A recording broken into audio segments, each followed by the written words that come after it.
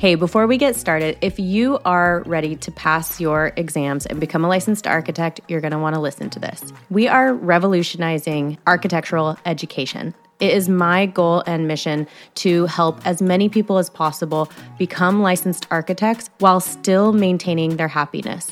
So introducing the Architecture of Play. This is our secret podcast series that will transform the way you study and prep for your ARE. Imagine having a happy work-life balance while also pursuing your dream of becoming a licensed architect. I promise you, it is possible. Our 7-episode private podcast gives you exclusive access to the secrets that can make this dream a reality. Remember, the more fun you have, the more likely you are to pass your exams and become a licensed architect. Start listening today at dci.beyoungdesign.com/secret podcast. Don't miss out. This is going to transform your exam prep and help you enjoy the process of becoming a licensed architect. All right, enjoy the episode.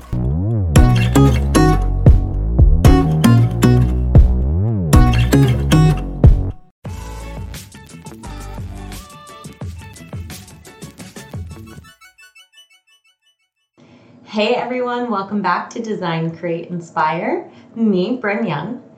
I am finally covering PDD.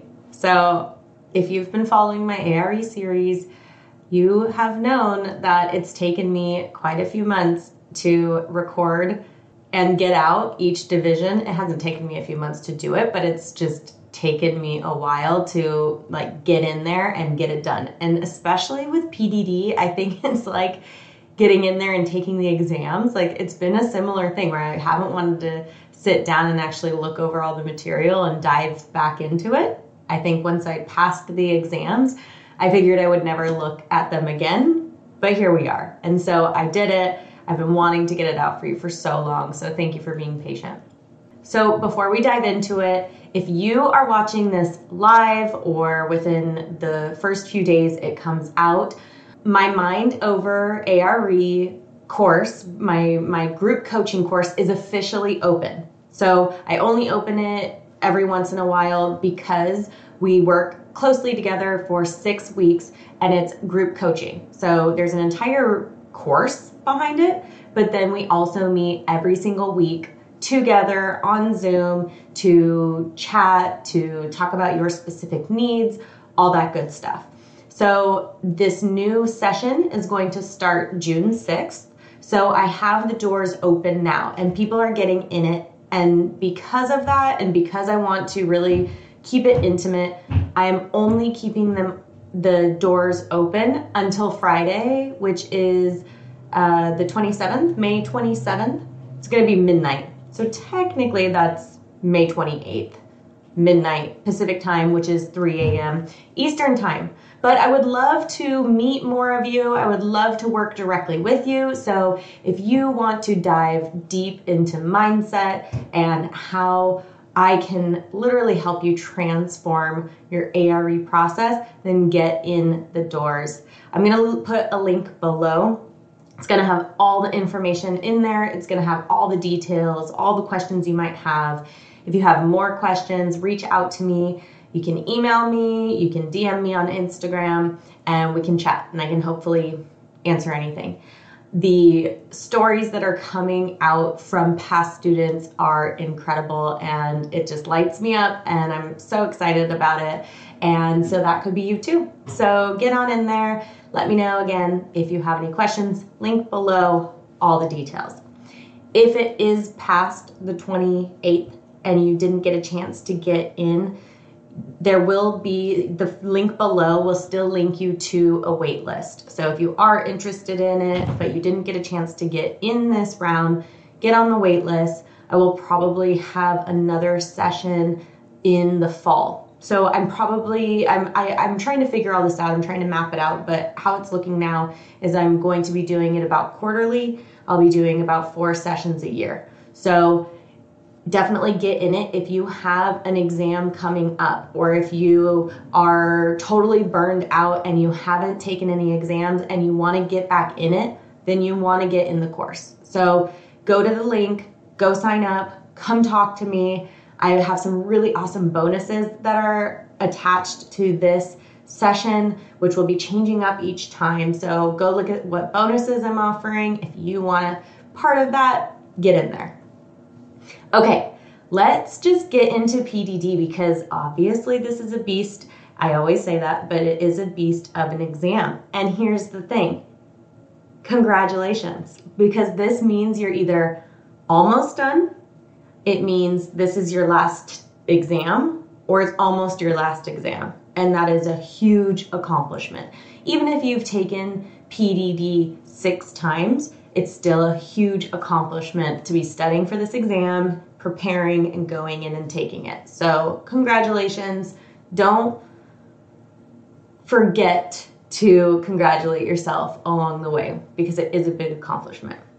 So the way I like to think about these exams, and you probably know by now, is they kind of start off like, they definitely follow the trajectory of a typical project. You start off the project in programming and then pre-design and schematic and design development. Then you roll into construction documents and then you go into construction.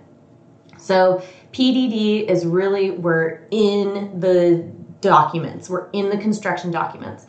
And the other way I like to think about it is going from macro to micro. So we, in PA, we really looked at the overall concept, the site, the elements, the sustainability. Then we started going a little bit more micro in PPD and looking at more specific building elements, structures, the different codes and analysis. Now we're getting really micro. Now we're going to want to know what the details are, what the joints are needed for whatever we need, what the mechanical systems are, the electrical systems, how we're going to be able to calculate or figure moment and shear and how that's going to affect our design, which, in PPD, we wanted to make sure we knew what shear walls so that we could determine where they needed to be and how that was going to affect our design. Well, now we're going so micro where it's how is the curtain wall going to be connected and attached to that moment frame. So that is why there are 6 exams, which, part of you is like, okay, can we consolidate this somehow? Which I kind of think we can a little bit with the pro practice ones, but I won't go into all that now. But there's a reason why they do that, because if you had to go from macro to micro and all those things on one exam, it's just too broad and too much to cover. So let's get detailed, start thinking about the details. The other good news is that everything you have studied up to this point is still important and is still in there. It's still in there. You can still tap into it, even if you took PPD a year ago. It's still in there. So when you're going through everything, you're going through your resources, things are going to sound, familiar, but now it's time to dive a little bit deeper. So you have a lot of foundational knowledge now. Now we're going a little bit deeper, a little bit deeper. It's also a great time for having experience in an office when you're going through stuff like the project manual, specifications, actual sets of documents, because this, you can look at all the resources, but it's different when you're actually in a firm and you're looking at a set of construction drawings and flipping through it and looking at the electrical plan and looking at the demo plan and actually referencing back and forth. So if you're in an office, I recommend getting your hands on a set of documents and just flipping through them. Just, and also nowadays so much is digital. So maybe it's a digital flip through. But getting familiar where things are, how that is set up, how the architecturals are first, and then they go into the structural, and how you can reference from one area to the next, because that's going to be important. And the better you know that, the better you can understand how to work through a set of documents, the better you'll be prepared for the case studies, because you can quickly flip through. Because you may have to go to one page that then references another page like a schedule, and then you have to go find that schedule, reference that, that's going to give you your answer. So you need to have an understanding of how that roadmap of a set of drawings works. But let's just get into each section like I typically do. That was kind of just like an overview, but let's just break it down. So we have 100 questions. We have 91 of those is scored. So that's a great thing to always remember, is that not everyone is scored. So if you get that rogue question that's just like totally out of left field, don't take too much time trying to deal with it. Just choose an answer, move forward, and don't let it freak you out. Just think, okay, that was one of the 9 rogue questions. There's 2 case studies, and the number of case study items is between 16 and 20. So you can think of that, that you may have one case study that only has, or that has 10, and then maybe a case study that only has 6. So there's both. You get 4 hours and 5 minutes for this test, which it's a long test. The optional break duration is now 45 minutes, which is wild to see because I believe it was only like 5 minutes for when I took it. I'm not sure. But the different sections of the exam. So we have section 1, integration of building materials and systems. Section 2, construction documentation. 3, project manual and specifications. 4, codes and regulations. And 5, construction cost estimates. So that first section, integration of building systems and materials, or building materials and systems. This is a huge chunk of this exam. It's 31 to 37%. So this is one where you're gonna really, the meat of it. It's also where you've, been working towards for a long time. So it's not gonna be all brand new stuff, but it's definitely stuff you're gonna dive deeper into. So I'm just going to give you some of my bullet points, basically like some of my notes of things that make sure you're looking out for, make sure that you are including in your studying that helped me, that I've seen help other people. So one of those things is historic buildings. So we've seen historic buildings before. It's not our first rodeo, but now we're going to really have to understand what sort of details we can include or not include based on the historical significance of the building. Now, there may be a case where they're presenting something that isn't designated historical, but it's a very old building. And so that is something that you're going to want to understand what are the differences or the requirements for that. Is there a difference in requirements? Do you only have to do certain things if it's designated historical? So look into that a little bit. You're gonna really need to understand, of course, anything that affects health and safety and welfare. And I've mentioned this in other videos, but anything like, especially the elements like fire, wind, earth. I mean, I can tell you just the elements, but seriously, temperature, ice, water's such a huge one because water's honestly the thing that freaks me out the most because it can create a ton of damage and a lot of health issues with mold and whatnot.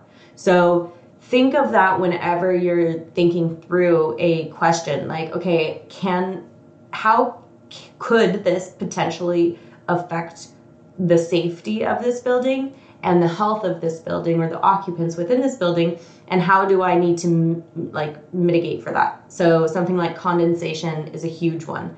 If we are not properly detailing our buildings and condensation gets in and we have open batt insulation, for example, all of that condensation is just sitting within those open cells and it's just turning into mold. And now anytime there is, air or anything pushing through there, it's putting those mold spores into our body and into our building. And we hear that so often. We hear about mold health issues so often, especially in older buildings. And a lot of that has to do with moisture infiltration getting into cavities in areas where it's not properly ventilated, it's not properly sealed, all that stuff. So there's actually, especially with water, there's this combination that's really important between sealing it properly, but also ventilating it properly. So this is why in some details you'll see things like air gaps, because it allows air to properly filter through there to allow that condensation or water to dissipate rather than it sitting in there and being trapped. So these are things that are really, really important for you to understand when you're going through the details and understanding why we're detailing it a certain way. And that's why for these exams, if you do understand really why we're detailing it, for example, like that air brake, then you will be able to better understand what detail is needed. So don't forget anything that's affecting temperature and water, fire. So with temperature, things like insulation, how air moves and what different temperature of air moves. For example, how hot air works in a building versus cold air and how we need to facilitate towards that. How the temperature is affected on the outside, on the exterior of the building versus the interior, and what that relationship looks like. So if you think of an exterior of a building and it's a hot temperature, so it's high, and then you have the interior temperature and it's low. So in order for, what does that wall system look like? There's a bell curve, right? Or not a bell curve, a curve of the temperature going from that hot to the cold. And at what point in there does something like condensation happen? And how do we need to properly detail in order to deal with that? And one of the big things people talk about all the time that I definitely had to understand, and something that still comes up in my day-to-day, is that dew point and the vapor barriers. So where we can put our vapor barriers in our walls in order to protect from that condensation. So one rule of thumb that is an easy thing to remember, and you can use it, is that it's always placed on the warm side of the insulation. So the vapor barrier and other some details are different according to the climate that they are placed in. So you can think of this as, a snow load is going, or somewhere where it snows, is going to create different loads on a roof, which is going to change up the structure. It's also going to change the foundation because you have frost lines, and so that's going to affect how the foundation moves down at that frost level. So the other thing that happens with that is if you are in a cold area, typically it's a lot hotter inside, right? Because it's snowing outside, you have your internal temperature set at 72. So there's a really big differential between those spaces, and you need to make sure that you are detailing it properly to account for that. Where in another place where it's, say, the desert, it's really hot outside, it's really cold inside, really cold comparatively. So inside's maybe, again, 68 or 72, and then outside's 110. So there's still that really big difference. How do we detail for that? So things that you really want to take into consideration. The other thing that goes into that with the thermal are things like thermal breaks. And what does that mean? So, and how does that look on a detail? And why do we do that? How understand the actual physics of that thermal break, and how if you have the best insulation possible, but then you have a big break where metal is on metal, then that heat or that cold is just coming right through there. So we need to make sure there is either an air gap or an insulation or some sort of thermal break that is stopping that transference of heat or cold or temperature. So these are all the things that you're going to want to have to, again, understand why we would want a thermal break. And then once you understand that why, then you can understand, oh, well, it's going to be here because that's where the temperature can sneak through. So that's why I always teach about, it's not necessarily memorizing, oh, thermal break equals definition. It's understanding why we need it, and then so that if you're looking at a detail or creating a detail, you can better explain through visuals or through detail where that would need to be. Okay. Some other things that you're going to want to know are things, again, so fire, so a sprinklered building versus a non-sprinkler building, and how that would affect your design, and how that changes according to occupancy, according to building type, material, all that good stuff. So again, we're always thinking life safety. So in terms of fire, in your mind, just think, okay, there's a fire. Well, I need to make sure I can exit the building safely, so egress. I need to make sure that there's proper things that could alert me if there is a fire, so smoke detectors, fire detectors, what the differences of those are, and when one might be used in an occupancy versus another.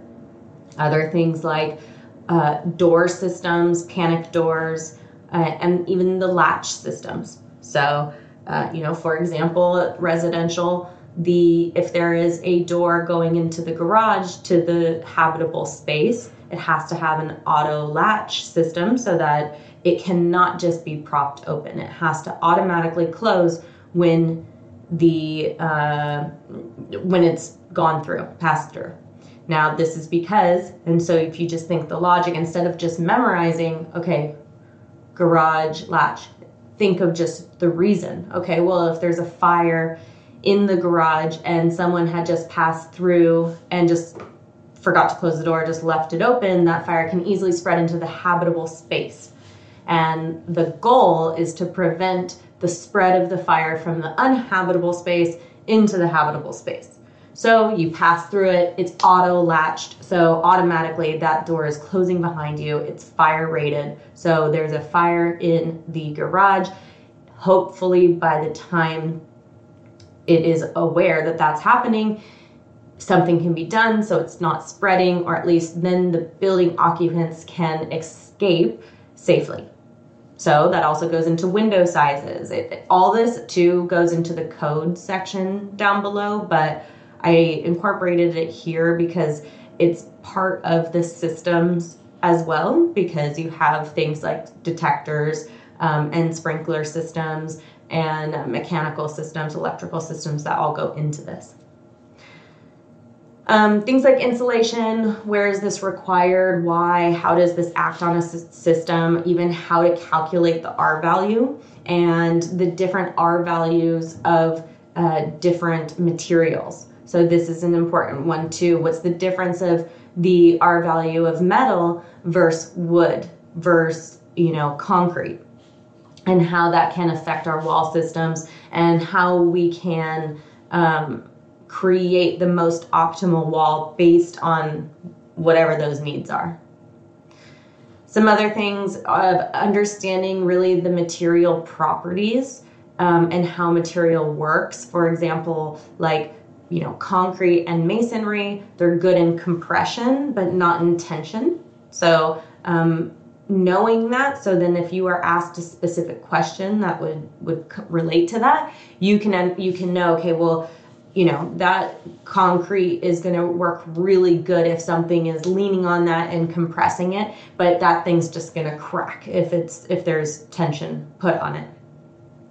Understanding that things like wood shrink and steel is ductile, so knowing that there is movement and making sure that we are detailing and designing in a way to allow that movement to prevent cracks and breaks and all that good stuff. So just understanding really the materiality that they would say all the time in school is really understanding the life of the material. What does a brick want to be? A brick wants to be a brick. How does that act? Oh, wood wants to be wood. How does that act? And there's been famous architects, and Ayn Rand talked about this in her book, The Fountainhead, and I think Louis Kahn has talked about this before, and Frank Lloyd Wright and all that stuff, but really understanding the material and its true nature and how that works. And that's something that's really exciting about this test. And I know it can be really overwhelming, but it's exciting because when you understand the physics and the science and I guess physics and science are the same thing, but the material properties and all this stuff, you become a better architect because you can get creative with how you're designing. You can get creative with how you're detailing. And so really understanding, how steel works and how we can properly design for it, for example, can make really beautiful buildings because they're properly intended. So that's one way to look at all of this when you're going through this exam is like, how exciting. Now I'm going to be an even better architect, and I can get creative with how I'm designing because I understand how that material works, or how I can change up this wall assembly to have better insulation, but have,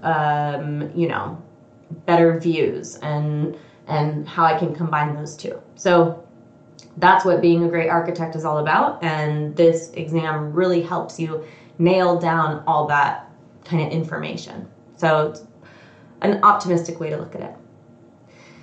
So if you go into the handbook, you can detail out what each objective is. So definitely make sure you're going into the ARE handbook and looking at that, which I'm sure at this point you know that. I also, in the blog, I just have some screenshots of the handbook so you can see it.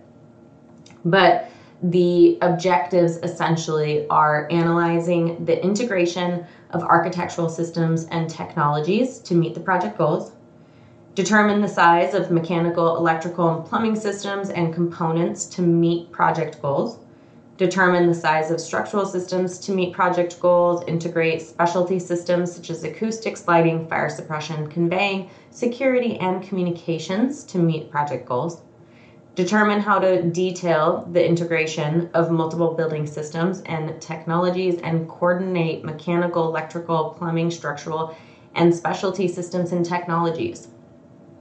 So that's a lot. That's why I always tell people, like, you work with a subcontractor who works on one trade, like framing. And then you work with a general contractor who oversees all those different trades. But the architect is supposed to understand all those trades, understand the science and construction of all of those trades, but then also understand the electrical, the mechanical, the acoustics, all this stuff. Like, it's a lot. And that's why these exams are so much to go through, because it is a lot. It's also important to know you will never know everything. We have to know a lot about a lot. So don't expect to be perfect. Don't expect like, okay, shoot, I am totally ready for my exam, except I just don't think I'm going to be able to remember how to calculate the moment overturning on a beam. Okay, well, you can't know everything. So just push that one off if that's the case. So give yourself grace. Section 2 is all about construction documentation. This is another really big part of the exam. It's 32 to 38%. So this one and the first section are really the bulk of what you're going to see. This one, and I mentioned this before, but you really want to have a clear understanding of how a set of construction documents is put together and where you can find what. So if someone has a question, an owner has a question, a contractor has a question, you will be able to know where to find it and where to direct them. And that's also with the case studies. You're going to be able to flip through that set of documents, which they might give you a huge set of documents, but don't read it all, because you won't need to read it all, but you just need to know where to find certain information.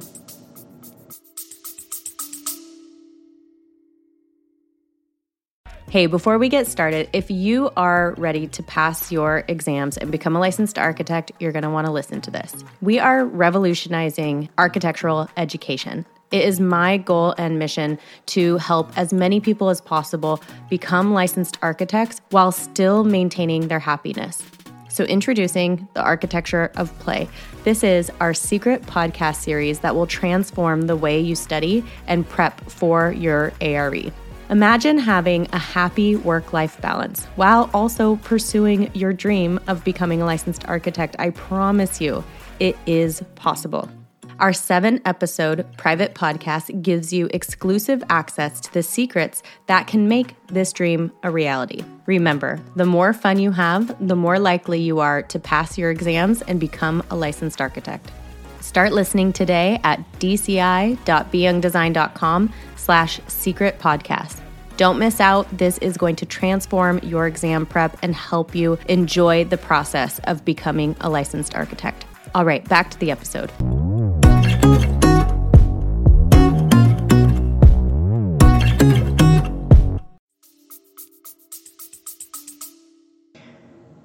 So ADA obviously is a really important thing that is going to be seen on here. You've seen it before, you know it. It's going to be a lot of the basics, but you're going to need to understand ramp heights, clearances,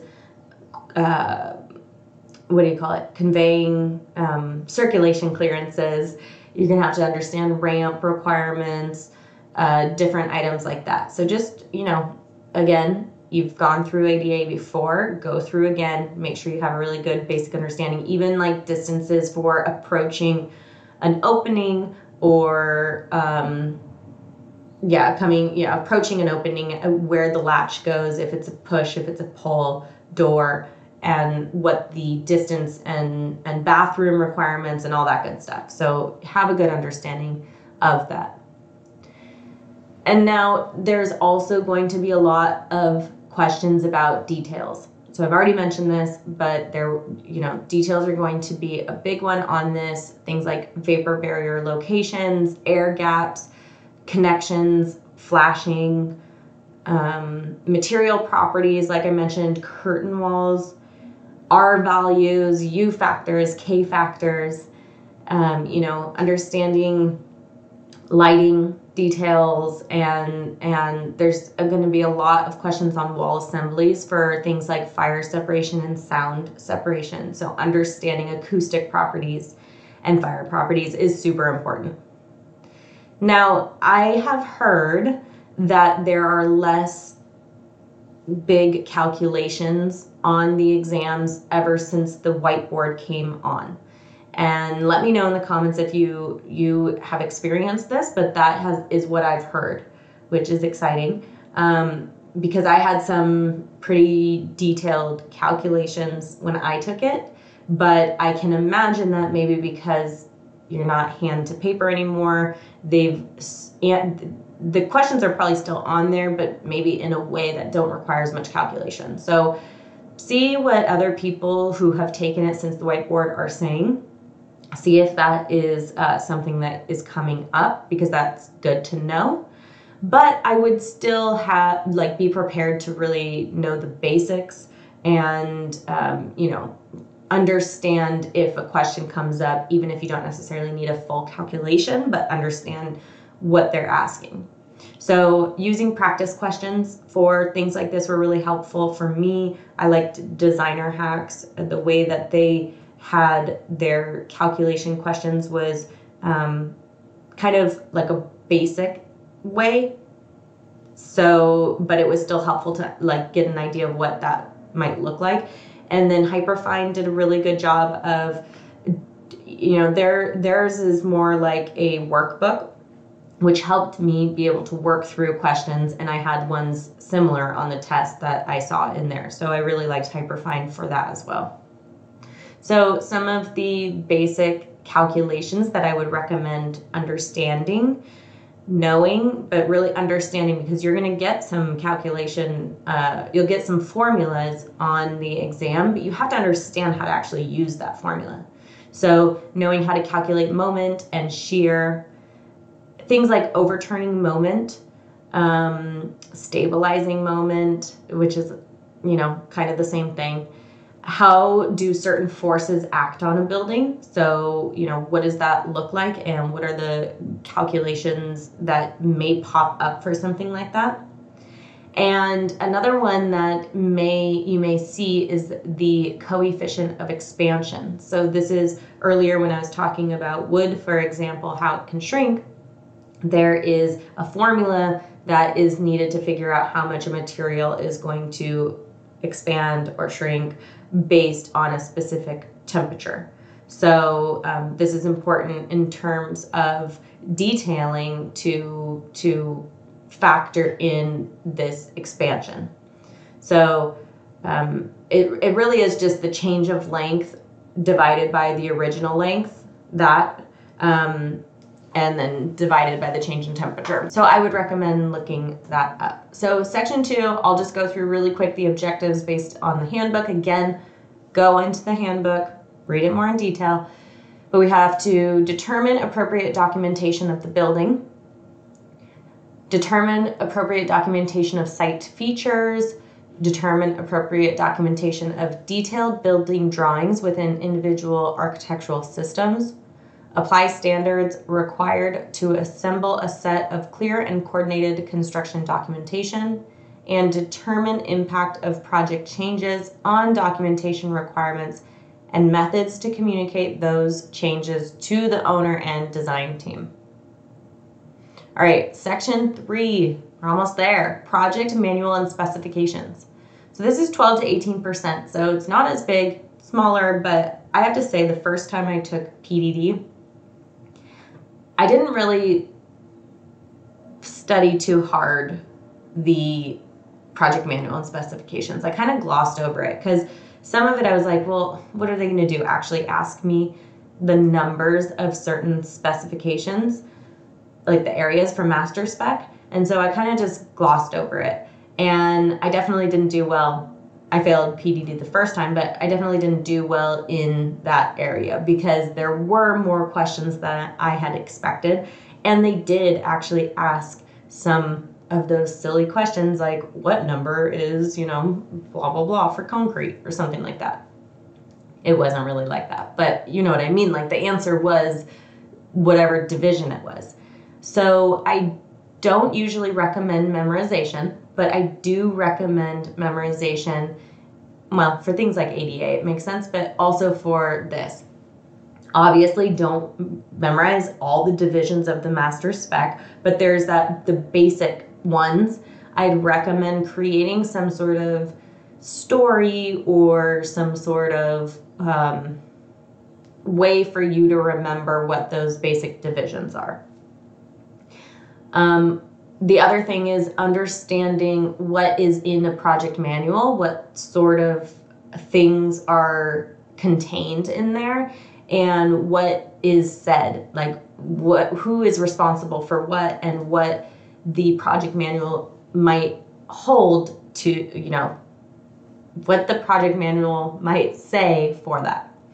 Architect's Handbook of Professional Practice is great for this. They have a section on it.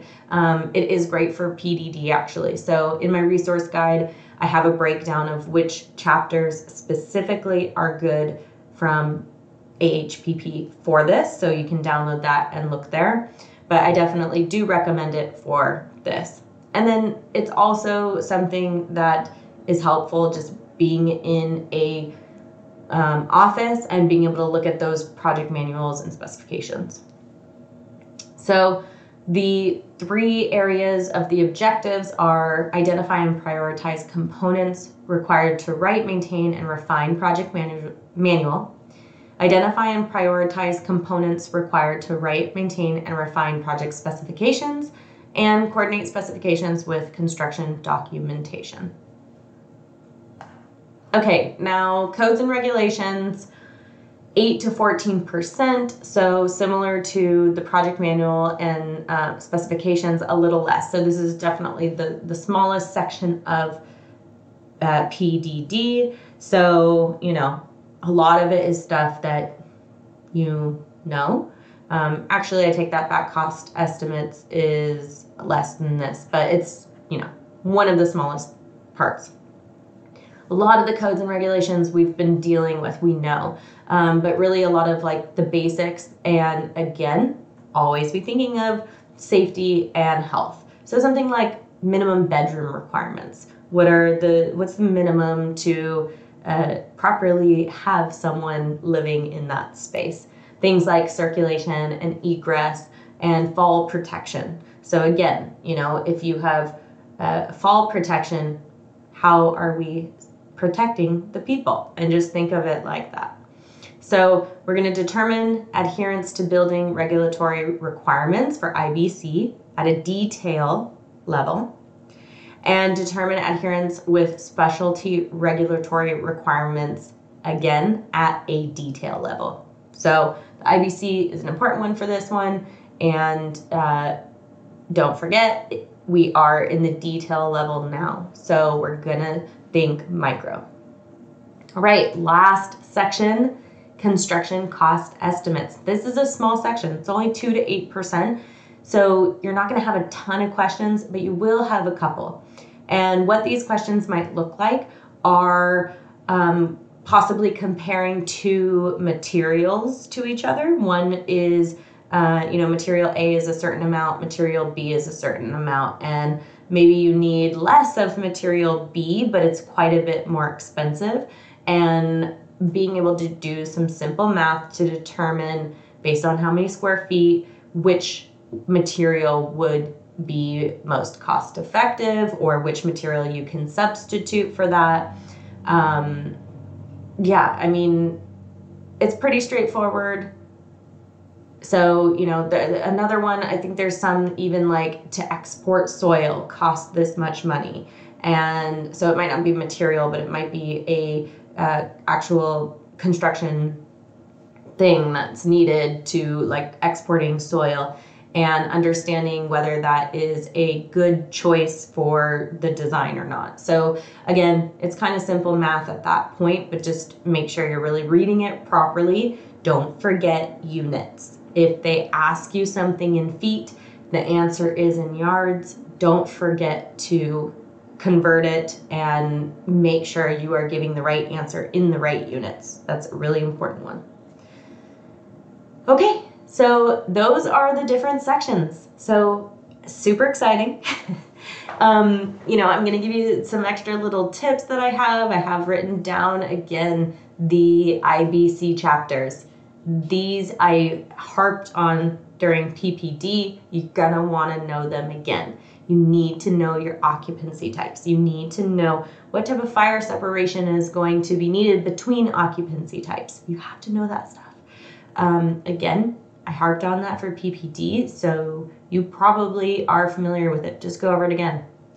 The chapters for IBC that you're really going to want to look at: 3, 5, 6, 7, 9, 10, 11, and 29. 3, 5, 6, 7, 9, 10, 11, 29. And, again, historic buildings, ADA. One little quick thing that you can remember is 1 PSI raises 2.3 feet. Or if you think of it opposite wise, 0.433 loss per foot elevation. So that was just like a little thing that you want to keep in mind during this. So don't forget, I've said this 1,000 times, but I'm going to say it again. When you're reading your question, first of all, take out the fluff, take out any filler words or filler nonsense that literally has nothing to do with what they're trying to ask. And look behind the question. Look at what they're really trying to get at. Look at really what they're trying to understand, not what they're trying to understand. Look at what they're really trying to ask.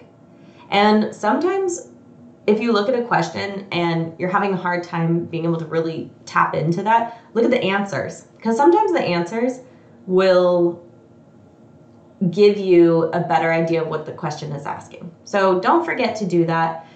Don't forget, not every exam is the same. So if you get the exam from hell, don't stress about it. You might still pass. Don't let it freak you out if like the first 5 questions you have no idea what it's asking. It happens.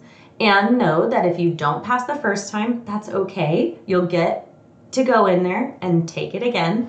And it might be a test that feels totally easier. So a lot of times that first fail can really paralyze us from going and taking it again. But just know that either it's going to be the same test, so you've already done it, and you're going to do great. Or it might be a different test and it might be easier and you're going to do great. So all is good. The other thing, don't forget when you're going through it, in the back of your mind, think, how is this affecting the health, the safety, and the welfare of the general public? And what sort of detail or need is needed in order to protect that? Because that is the goal, and that's what we're trying to always keep in mind when we are answering our questions.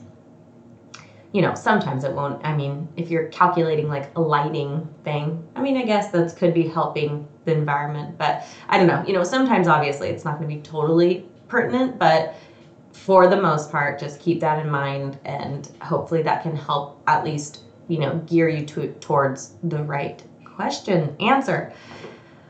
Okay, did we do it? Are we here? Are we done? Let's see. Just want to look through my notes real quick. You know, I have my typical study tips of the books that I recommend. I love, you know, Ballas ARE Manual. I feel like that is a good one. You know, Architect Studio Companion, the Heating, Cooling, and Lighting, Architect Graphic Standards, Building Codes Illustrated. All those are really good for this one. I'm not going to go through all that right now. That's boring. Go download my resource guide. You can also check back on the blog where I have more of like, you know, those notes, but those aren't as fun. So how are you feeling? Are you feeling good? I think it's an exciting time. Be super excited because this might be your last exam, and then you might go in and take it and be done. That's so exciting. It might be your close to last exam. So whatever it is, celebrate it. It's exciting. I hope you do amazing. If you're feeling completely burned out, you're feeling lost, you're feeling unmotivated, you're feeling like, I don't want to get in there and even take this because I hate this process, I'm not optimistic about it, and I want to crawl in a hole and hide, then you have to join Mind Over ARE so I can support you and we can work together and get you excited about these exams and passionate about it and become a licensed architect, because that's the goal, right? All right, I hope you have a wonderful day. If you want to take a couple seconds to go give me 5 stars on Apple Podcasts, I would be more than grateful. And a little, simple subscribe on YouTube, help show your support. Other than that, I will see you soon. Happy testing. Bye.